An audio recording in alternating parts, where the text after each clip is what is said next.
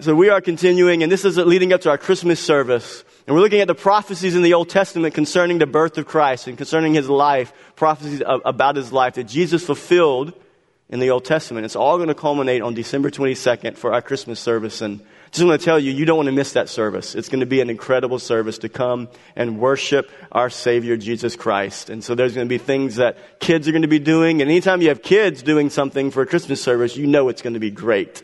And so you guys come, invite your friends, invite your family, invite your coworkers. December 22nd will culminate our series for our Christmas service. Let's go before the Lord in prayer before I dive into God's word here. Lord, I thank you for this morning. Thank you for the privilege of preaching your word. Lord, I need your help. God, I can't communicate without you. Lord, I need your strength to be able to honor you and to speak your word with truth, with boldness, compassion. And God, I thank you for your people. I thank you that you have them here and that you're going to speak to their heart. God, as your word goes forth, I know that you're going to be faithful to honor your word and to bless your people today. God, we thank you that you'll be with us the rest of this service. We pray this in Jesus' name. Amen. Amen. So when you're thinking about families and churches and cities and our nation, when you're thinking about the health of a family and the health of a church and the strength of a city and the strength of a nation, all of that has to do with leaders and leadership. When you want to trace the destruction of a family, you want to trace the destruction of a church, of a city, of a nation, I believe it always comes back to leadership, comes back to leaders. Who are the leaders and how do they lead? And that's the core issue when you're thinking about how are families going to stay together? How are churches going to stay together and move forward with gospel proclamation? How are the cities that we live in? How are they going to be vibrant and healthy and strong? How is our nation going to move forward in truth, biblical convictions and biblical morality? How are we going to be a healthy nation? In all of those areas, all those realms of our life, leadership is so important. Do you believe that today? It's important that leaders, that men and women would be godly leaders. And I believe in our world today that we have a leadership deficit. I believe we have a leadership deficit. I believe we're in a leadership crisis in families, in marriages, in churches, in cities, in our nation. We are in leadership crisis in our nation today. And here's why I believe we have leadership crisis in many areas of our society today. I believe it's because that men and women today as leaders have abandoned biblical morality. They've abandoned biblical truth. They've abandoned it. And here's the idea of the day. That there really is no moral absolutes. We are progressively moving into a direction in our country where there are no moral absolutes. And the leaders that are there in our country that are called to lead in morality, called to lead with biblical convictions, they are falling prey to the trends of our culture and they're watering down the truth of God's word. They're not standing for truth and righteousness. And so the push of our culture today is that you have your truth. You have what is true for you, and I have what is true for me, and we call it my truth. I have my truth, and you have your truth, and you can't impose your truth onto me because I have my own definition of truth. And you know what? That really doesn't work in society.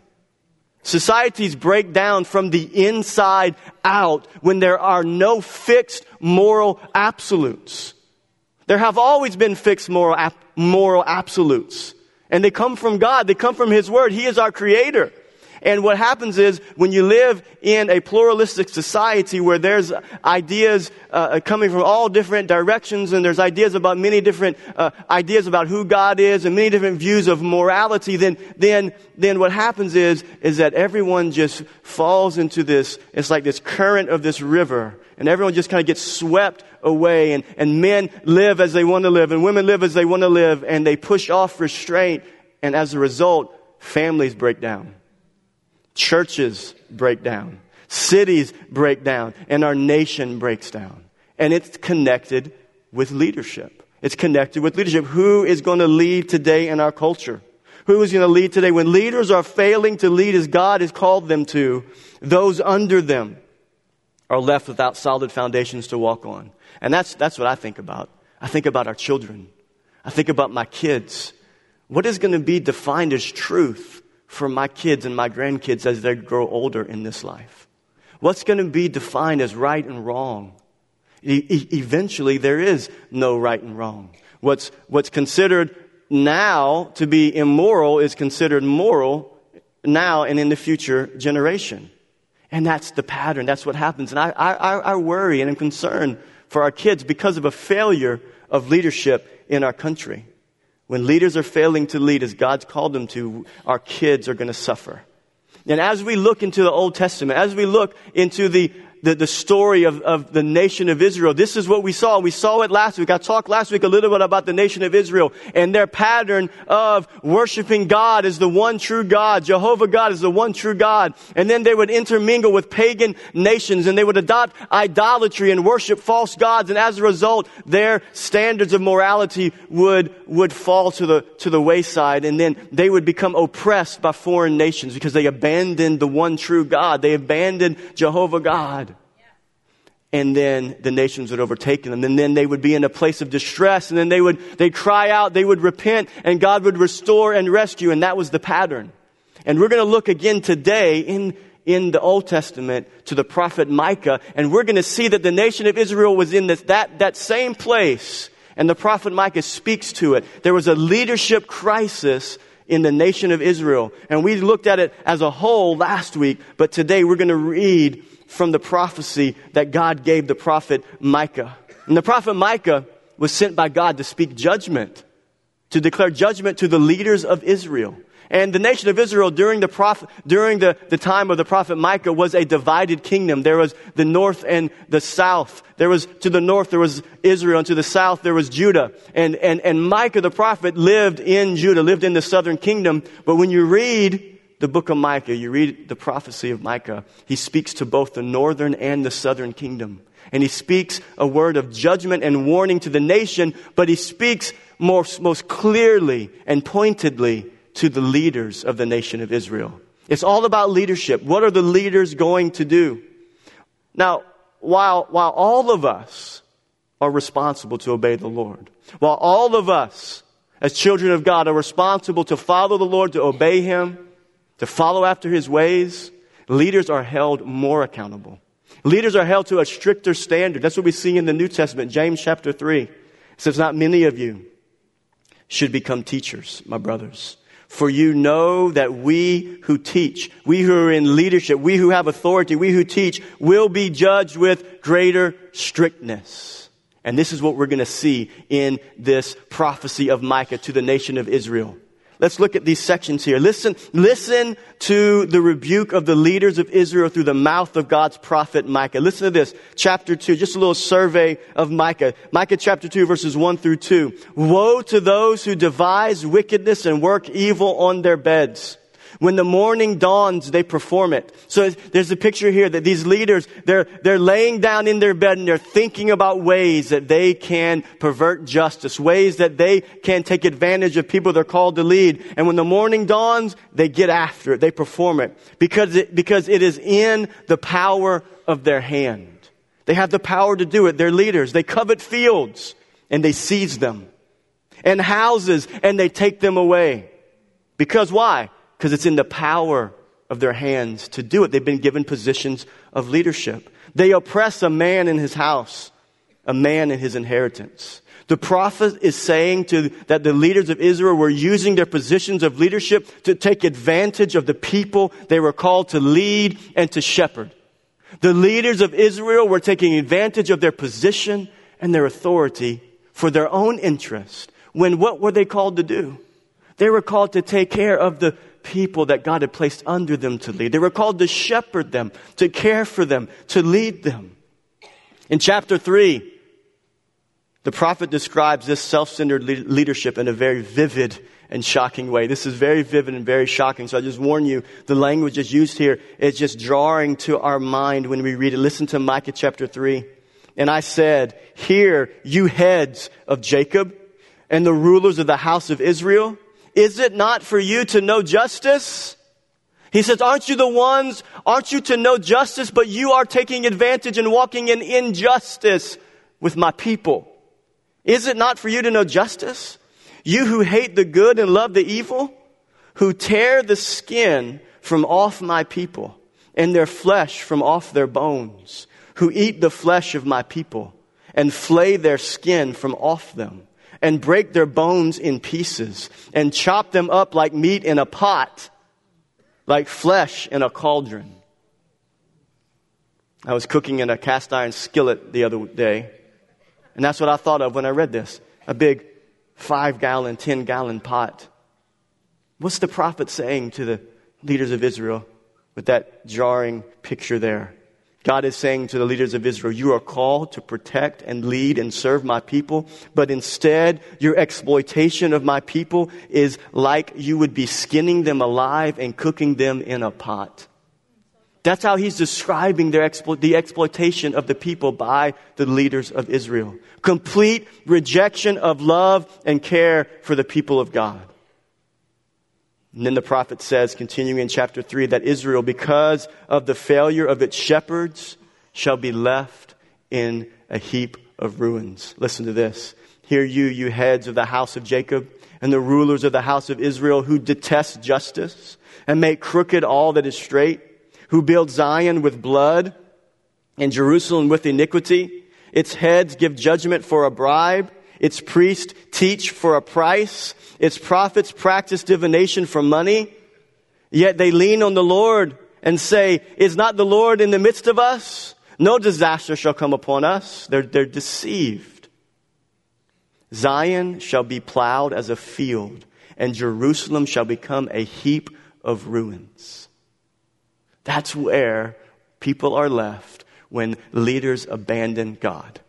That's where God's people are left. That's where families are left. When families end up in a heap of ruins, it's because a man or a woman have failed to continue to pursue righteousness and godliness in their marriage and in their family. When cities are destroyed and nations are destroyed from the inside out, it's because leaders have become self-serving to meet their own needs, and they forget that when you're called to lead, you're called to serve those that God has placed under you.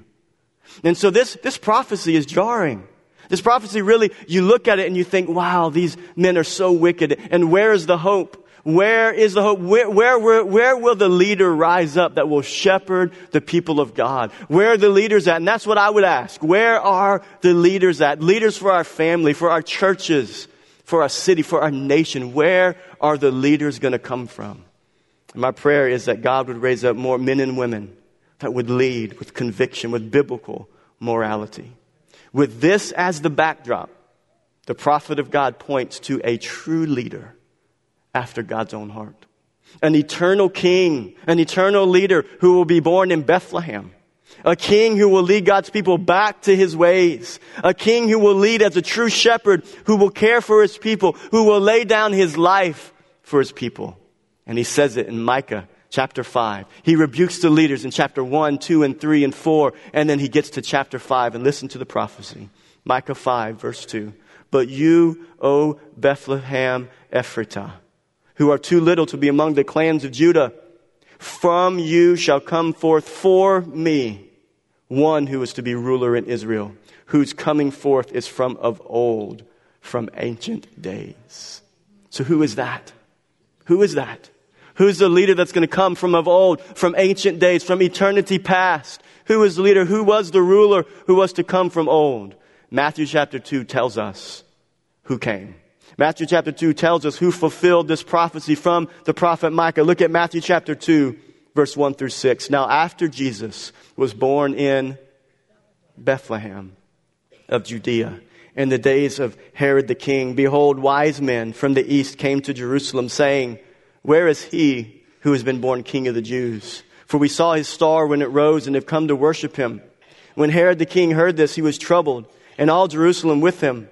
And assembling all the chief priests and the scribes of the people, he inquired of them. So the chief priests and the scribes, he went to those who knew the law of God.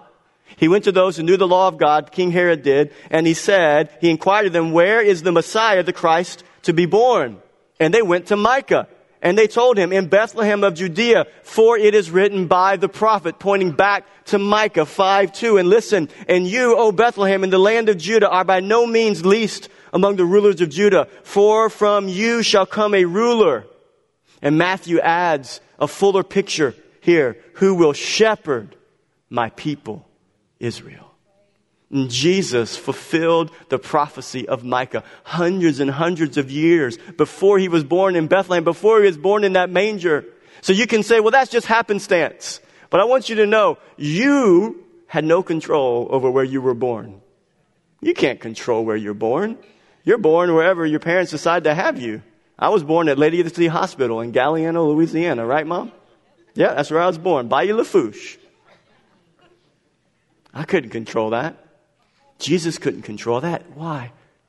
Because it's out of our power. This is a divine move of God.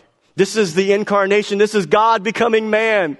And this is God becoming flesh and fulfilling the law and the prophets, as we sang in that song, King of Kings. Jesus fulfilled the prophecies. He was born in Bethlehem. He was born to be the King of the Jews.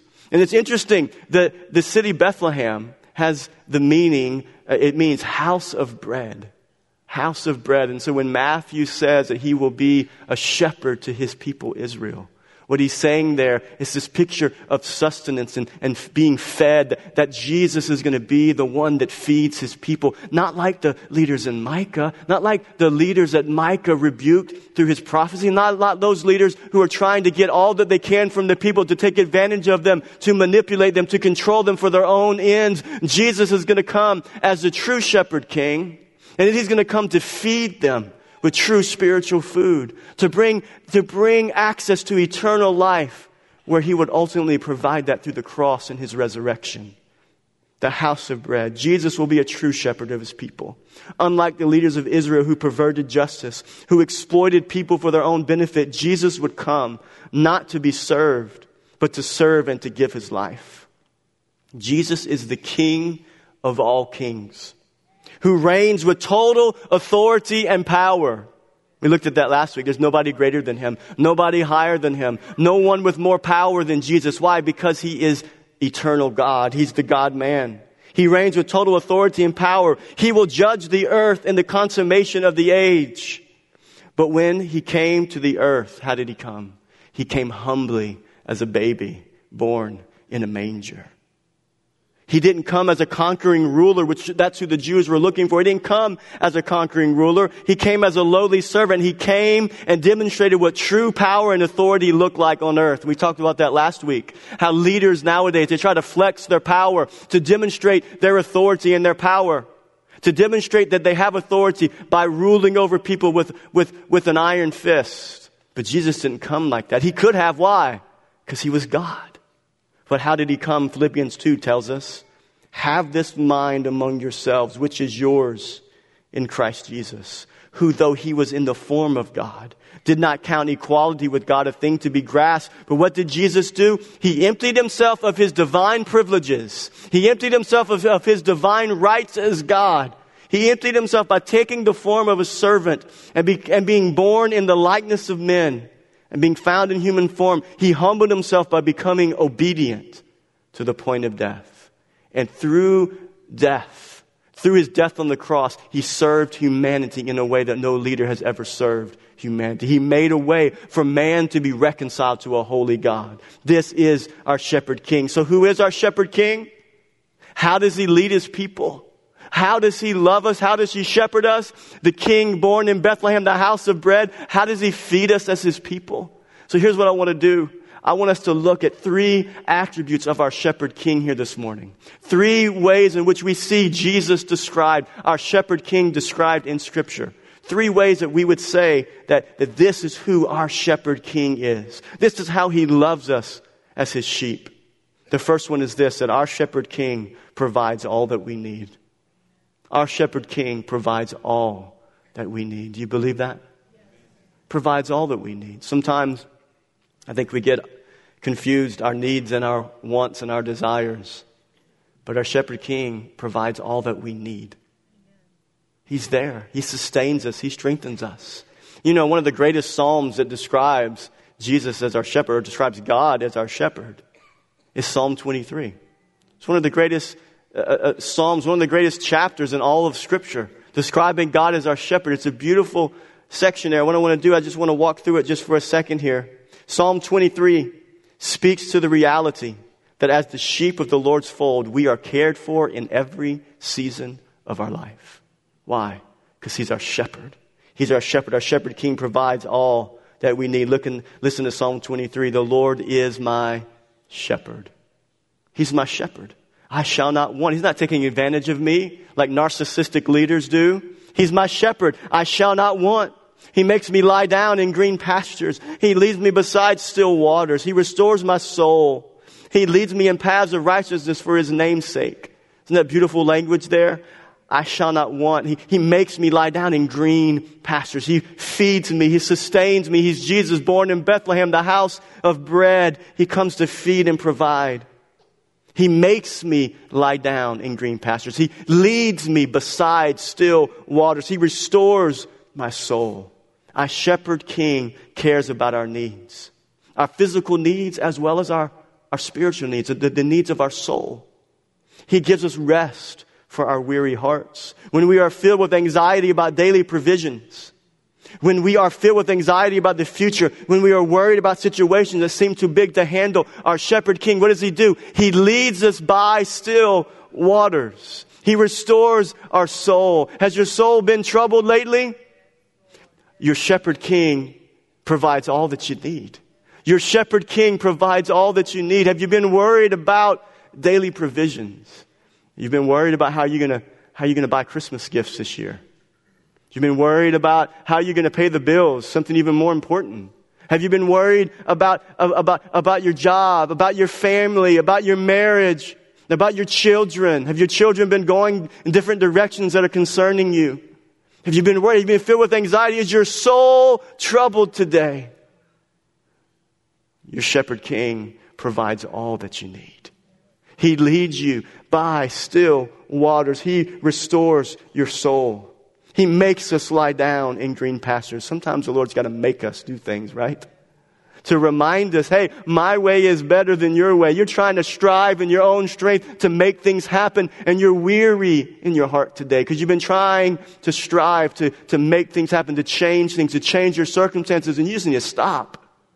And you need to allow the Lord to make you lie down, to rest, to say, Lord, I give up. I give up. I don't know what to do with this worry anymore, Lord. I don't know what to do with this anxiety anymore, Lord. I give up. Yes, Lord, I'll lie down. You don't got to make me this time. And please, Lord, lead me by still waters. Because sometimes our life, we're not by still waters, we're by raging rivers that are overwhelming and trying to push us along and trying to overwhelm us and overtake us.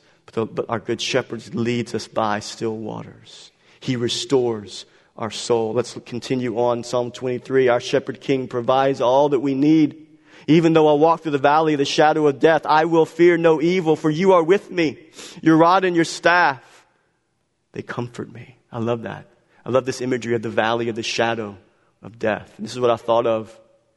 He says, I will fear no evil, even though I'm in the valley of the shadow of death. I'm in a valley.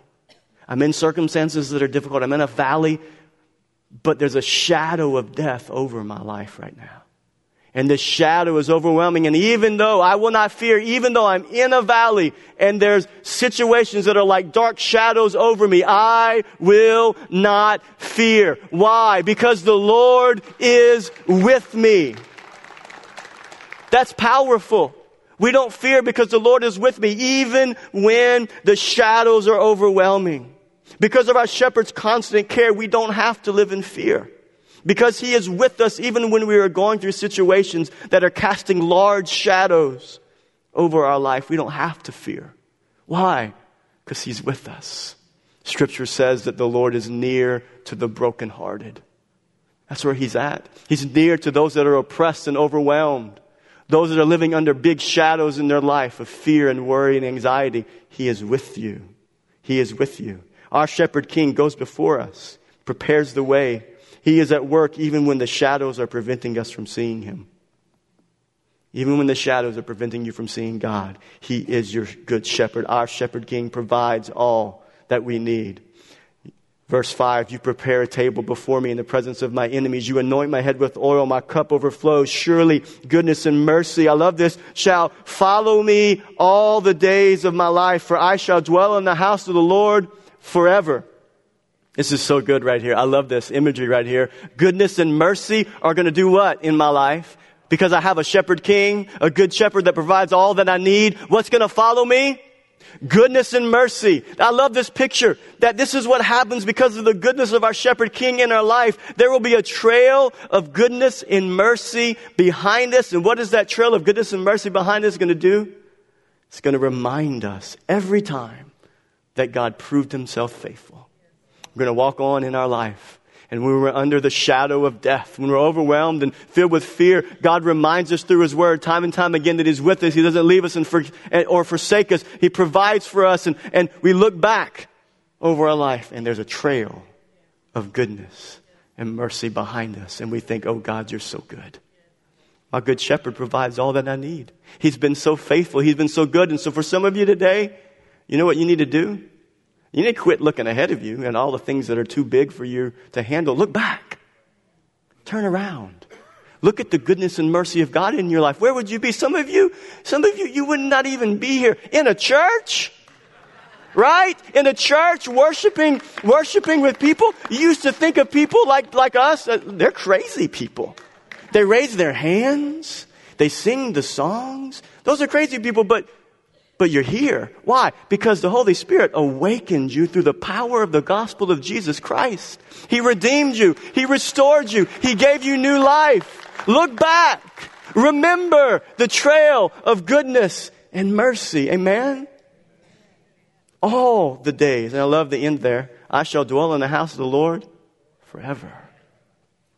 All the days of my life, our shepherd king will be faithful. He will not fall asleep on the job. That's what the Bible says in Psalms 121 about our God. I will lift my eyes to the mountains. Some translations say, is that where my help comes from? No. My help comes from who? The Lord, the maker of heaven and earth. He will not let your foot slip.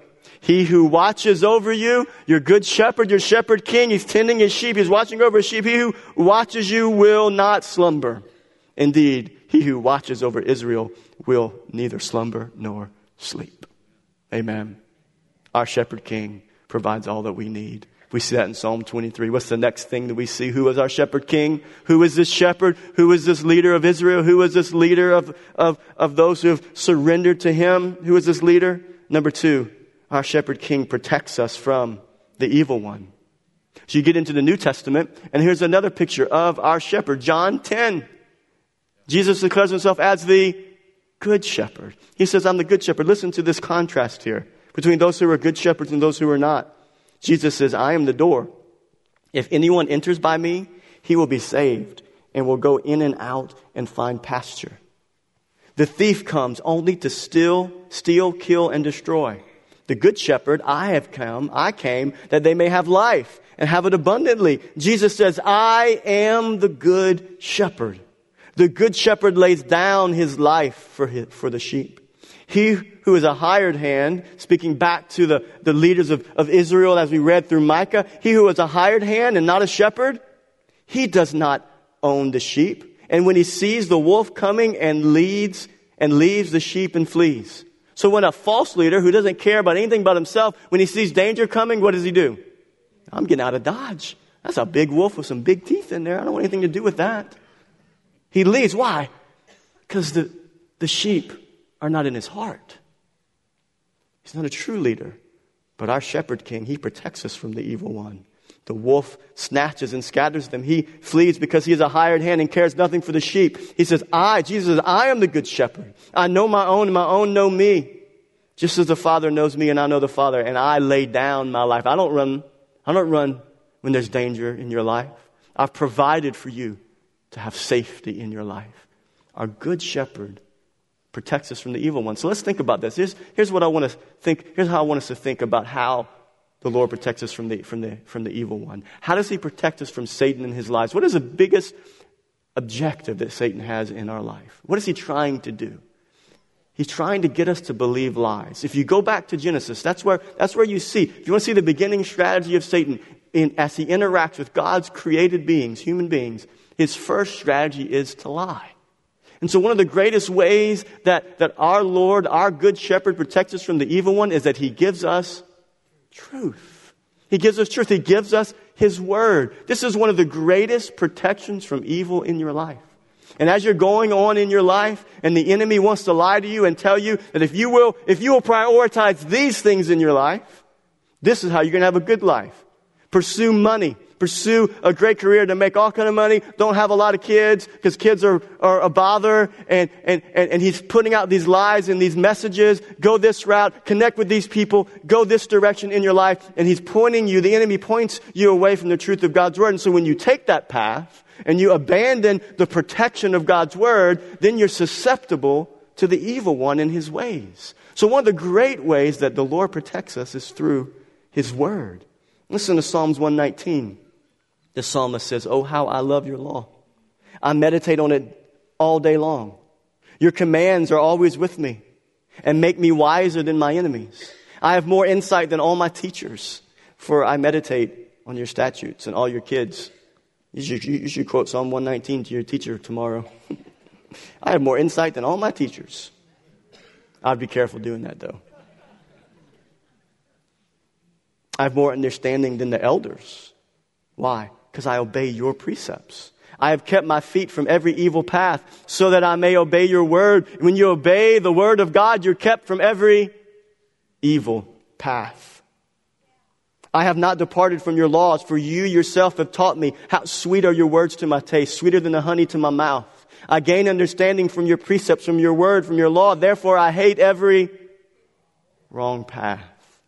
And this is a famous one right here. Your word is a lamp for my feet and a light for my path. How are we protected from the evil one and his strategy and his lies?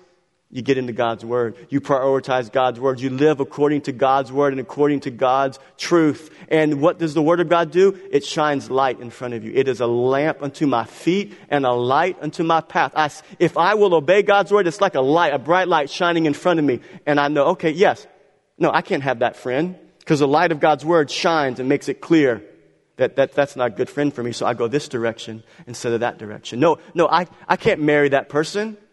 Why? Because God's word says that you should not be unequally yoked, that a believer should not marry a non-believer, right? So the word of God, his word lights your path in front of you. It's protection from the evil one. You know, another way that the Lord protects us from the evil one, it's all centered around God's word, but also God gives, the good shepherd gives to his people under shepherds to teach God's word, to protect the church from the lives of the enemy. Listen to Acts chapter 20. This is a call to the Ephesian elders, to the Ephesian pastors as they're pastoring the church in Ephesus. Listen to this, a call to the pastors. Pay careful attention to yourselves and to all the flock in which the Holy Spirit has made you overseers, to care for the church of God, which he obtained with his own blood. That's scripture right there. That's powerful. You don't belong to me. You'll very rarely ever hear me say, this is, come visit my church or these are my people. I kind of like shudder when I hear people say that. They say, this is your church, do what you want with your church, Ben, or this is your church, Ben. I'm like, oh my goodness. I didn't pay for you with my blood. Who paid for you with his blood? Jesus did. And Jesus paid the price for your salvation. And as you surrender to him and you're a child of God and you're his sheep, you know what he does? He says, Ben, and all the other pastors here on staff, he says, here's my sheep. You take care of them. And just to take the stakes even higher, you need to be reminded that I paid for them with my blood. That's how much I love them. And that's how much you have to take care of them. And that is why I preach truth. That's why we preach the word of God. Why? Because there's wolves that are coming in to our culture. The things you watch on YouTube, the things you listen to on social media, the messages you hear all around you. You need shepherds that will light the path of God's word in front of you.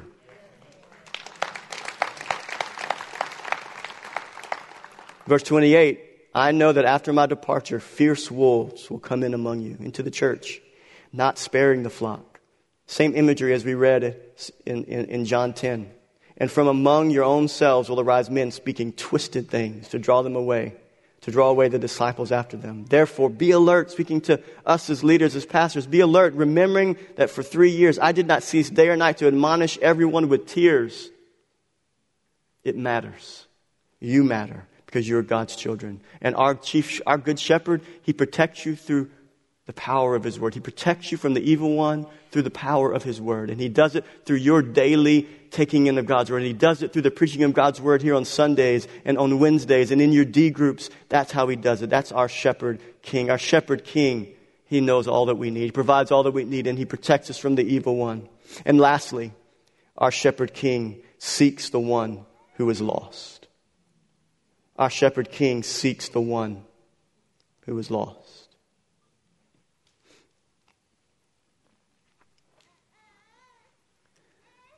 You know, Jesus would do things that infuriated the scribes and the Pharisees. He would do things that infuriated the religious people of his day, the religious leaders of the Jews. And one of the things that infuriated them the most was that Jesus would eat with sinners. Like they couldn't handle that. Because in their worldview, as an Orthodox Jew, as a Jew that was seeking to abide by the law of God and be religiously right and pleasing to the Lord, you could not associate with those who were not Jewish, and especially those who were sinners. You couldn't associate with them. Because by association, you'd be dragged into their uncleanness. And Jesus comes on the scene, and he's a teacher. He's a rabbi. He knows the law and the prophets, and he speaks with authority as no one has ever spoken. He did miracles and signs and wonders, and that should have been enough, right?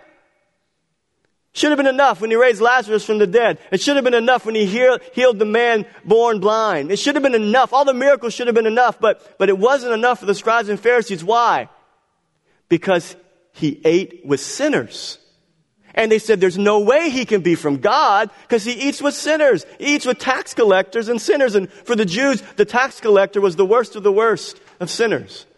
They said there's no way he's from God because nobody from God would associate with those that are unclean. And in Luke chapter 15, there's 3 stories that we're going to look at. Luke 15. And Jesus has one point to this story. And the point is this, is that the good shepherd, he goes after the one who is lost. The good shepherd came for those who were sick. The good shepherd came for those that need salvation. Those that understand the depth of their need. Listen to Luke 15, 1 through 2. Now the tax collectors and sinners were all drawing near to Jesus, near to him. And the Pharisees and the scribes grumbled, saying, this man receives sinners and eats with them. So you don't forget this context, okay? If you want to understand the rest of these parables Jesus is going to tell, these are parables, these are made-up stories to make a point to the scribes and Pharisees. Don't forget that. These stories, parables I'm going to read, I'm going to talk about, are trying to communicate. He's trying to communicate something to the scribes and Pharisees. Why? Because they were grumbling amongst themselves about Jesus eating with sinners. So Jesus tells them. So he told them this parable, Luke 15, verse 3. What man of you, having 100 sheep, if he has lost one of them, does not leave the 99 in the open country and go after the one that is lost until he finds it?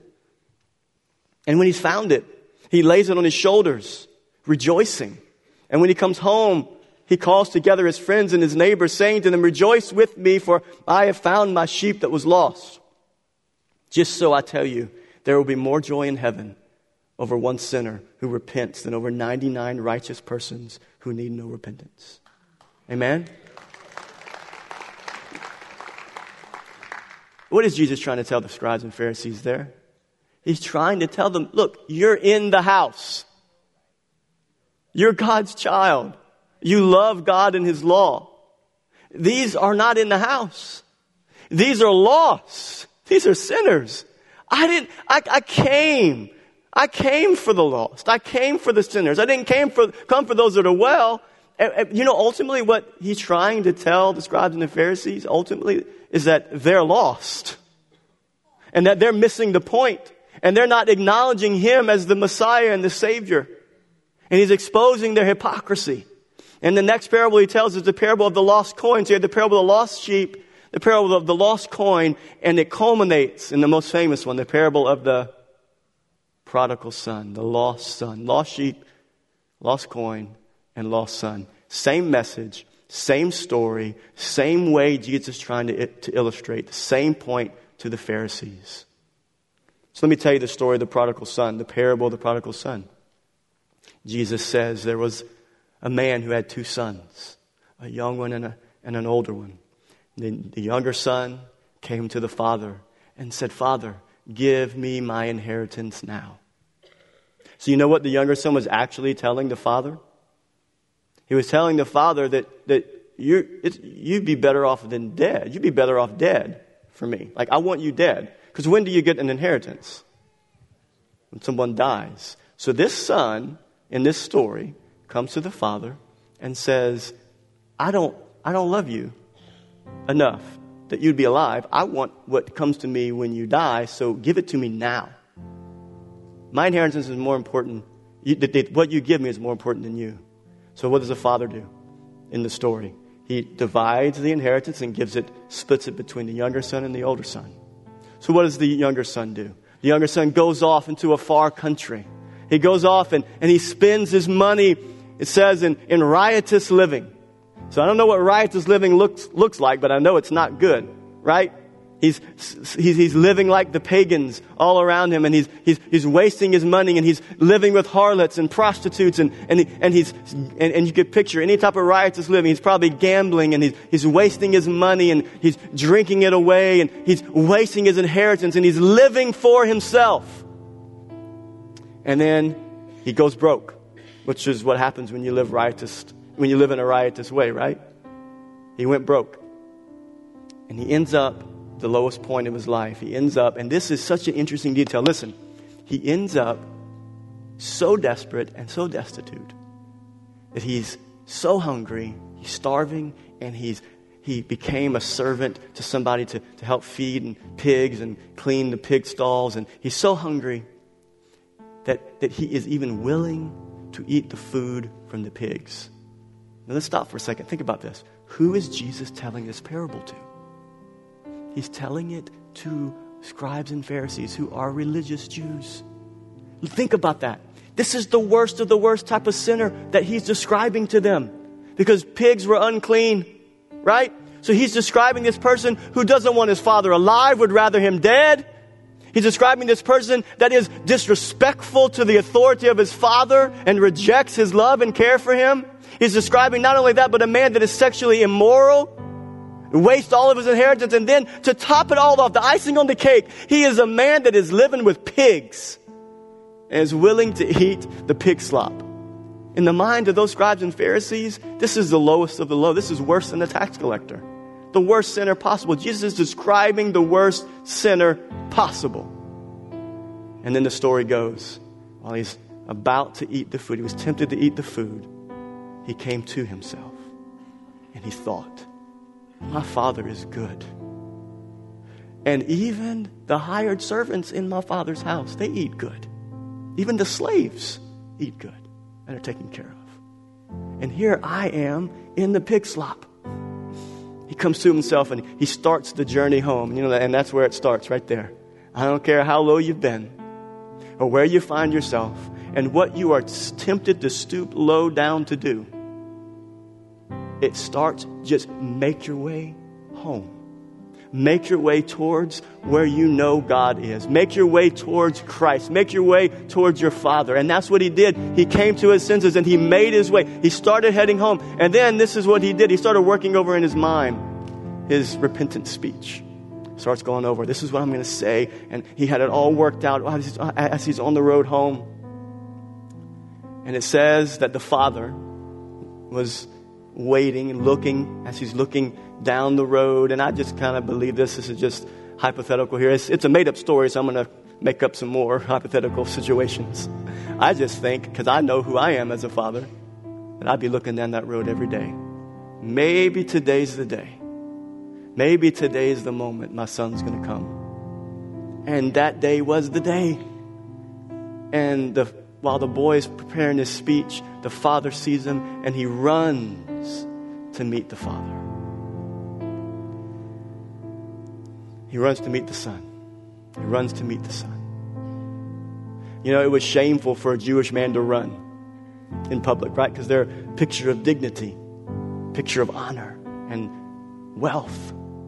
But the father took all that shame that he would have received in society, and he didn't care, because his son was full of shame, hanging his head, preparing his repentant speech. And this is what he said: I'm going to run. I'm going to go. And you know what happened in that moment? It was a great exchange. The shame of the son became the shame of the father.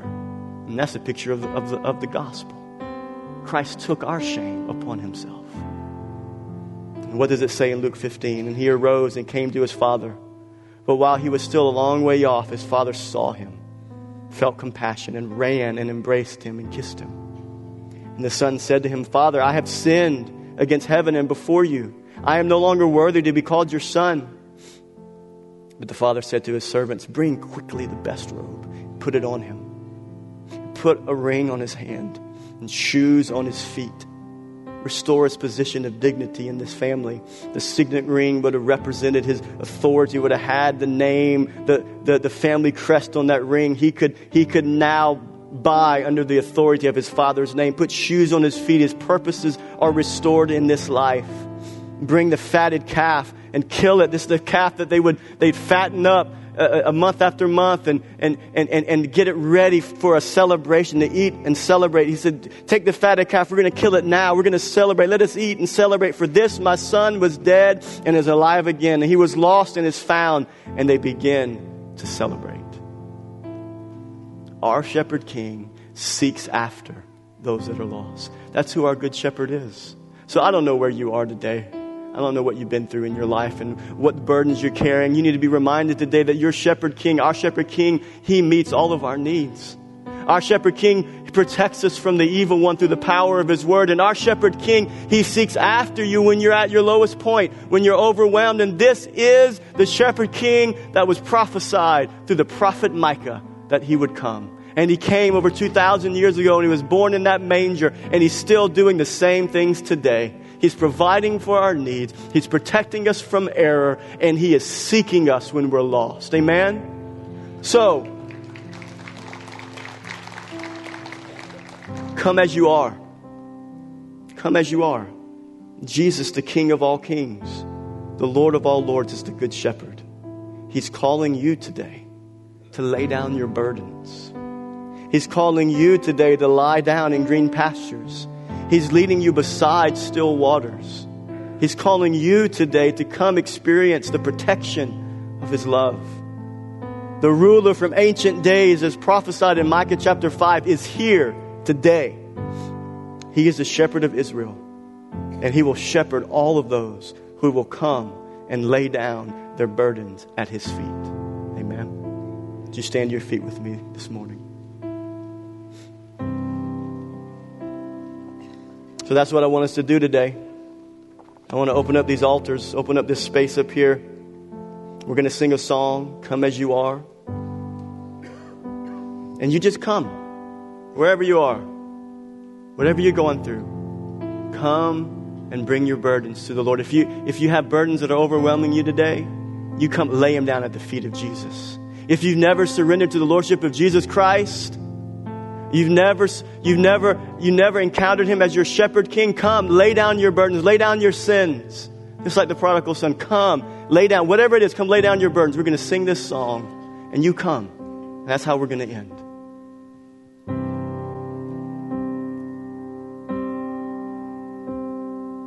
Come out of sadness from wherever you've been. Come broken hearted, let a rescue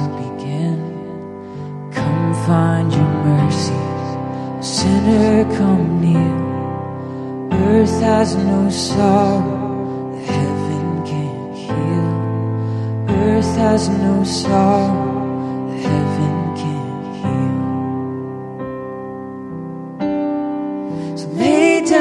wonder.